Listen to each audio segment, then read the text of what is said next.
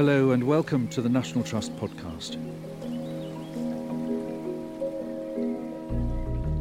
In this mini-episode, we'll be meeting with Catherine Ward to learn about the curious military history of Agatha Christie's holiday home, Greenway.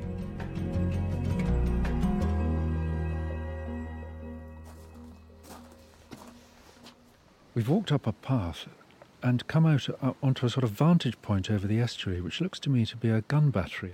It is indeed. Here on the battery there is evidence of Greenway's involvement from the Napoleonic War. Just get a glimpse round the turn in the estuary that looks to me to be the beginning of Dartmouth. I mean, there's an enormous naval base there, Royal Naval Base, that has been there since the Tudor period.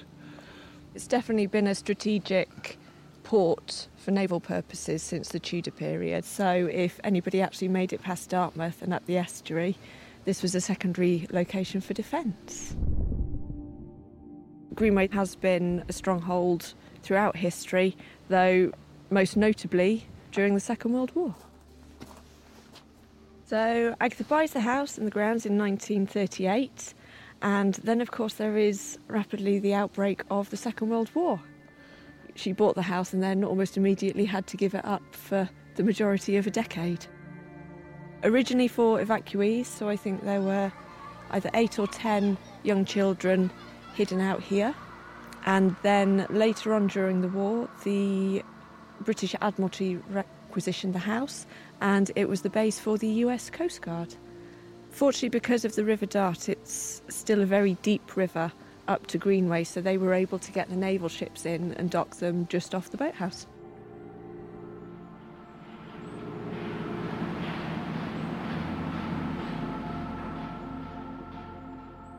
And here we are on the Napoleonic fortifications. Are there other defences on the site? There are. If you'd like to come with me, I can show you something closer to the house. Now look, there's a sign that says air raid shelter in the middle of a flower bed. What's this about? So in the event that Greenway was bombed, this was their safe place. It's all very dark and dank. You're sounding down a pretty narrow flight of stairs into what one could only describe as a narrow brick sewer. It's extremely narrow. I mean, you wouldn't want to spend much time in here, really, would you? I mean, it is just basically a brick tunnel, no more than that. With I see it's got a galvanised corrugated roof to keep the soil and the bricks on top.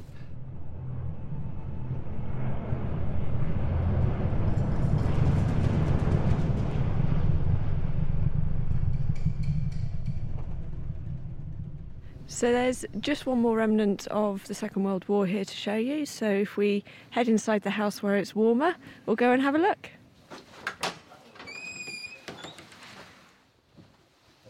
So this is the library.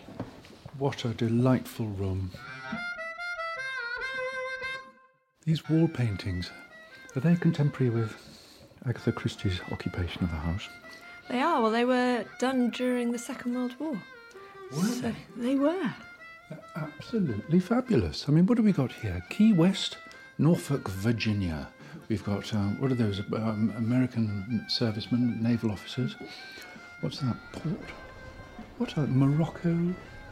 Most exotic scenes from around the world, various exploits of the American Navy. Is that what it is? It is. It's the journey of the 10th Flotilla of the US Coast Guard. So it starts just to the left of the fireplace, in Orange in Texas, and that's where the ships were built and named. And then it's every place they were stationed, all the way around the room, until you get to Greenway, up on its hill. Yes. And there's what looks like an American submarine in the estuary of the Dart with Greenway up on the bank. And it's all painted in sort of grisaille, in greys and blues, sort of cartouches and banners underneath with describing what the scene above is. And they're in rather a delightful sort of slightly book illustration style. Who was the artist? So the artist was Lieutenant Marshal Lee.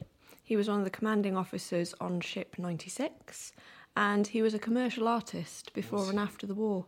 So as far as I'm aware, he primarily painted backdrops on Broadway. I think they are fabulous. Worth visiting Greenway just for those. At the conclusion of the Second World War, when Agatha Christie got the house back, she walked into this room and saw this fabulous mural. What happened next? Was she appalled? Not so much. So the Admiralty wrote to her, explained that, very sorry for the unexpected artwork. We will, of course, paint it out. And Agatha wrote back saying that she wanted to keep it. It was, in her eyes, a memorial to the history of the house, a memorial to those who had served, and she wanted it kept as that little piece of history.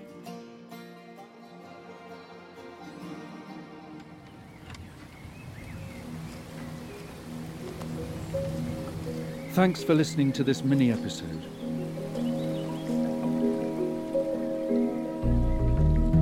Next week, it's the final episode of the series. We'll be hearing how Greenway continues to nourish the imagination of writers today. To get updates and to automatically download the next episodes, don't forget to subscribe to the National Trust podcast on iTunes or wherever you get your podcasts. So until then, from me, James Grasby, goodbye.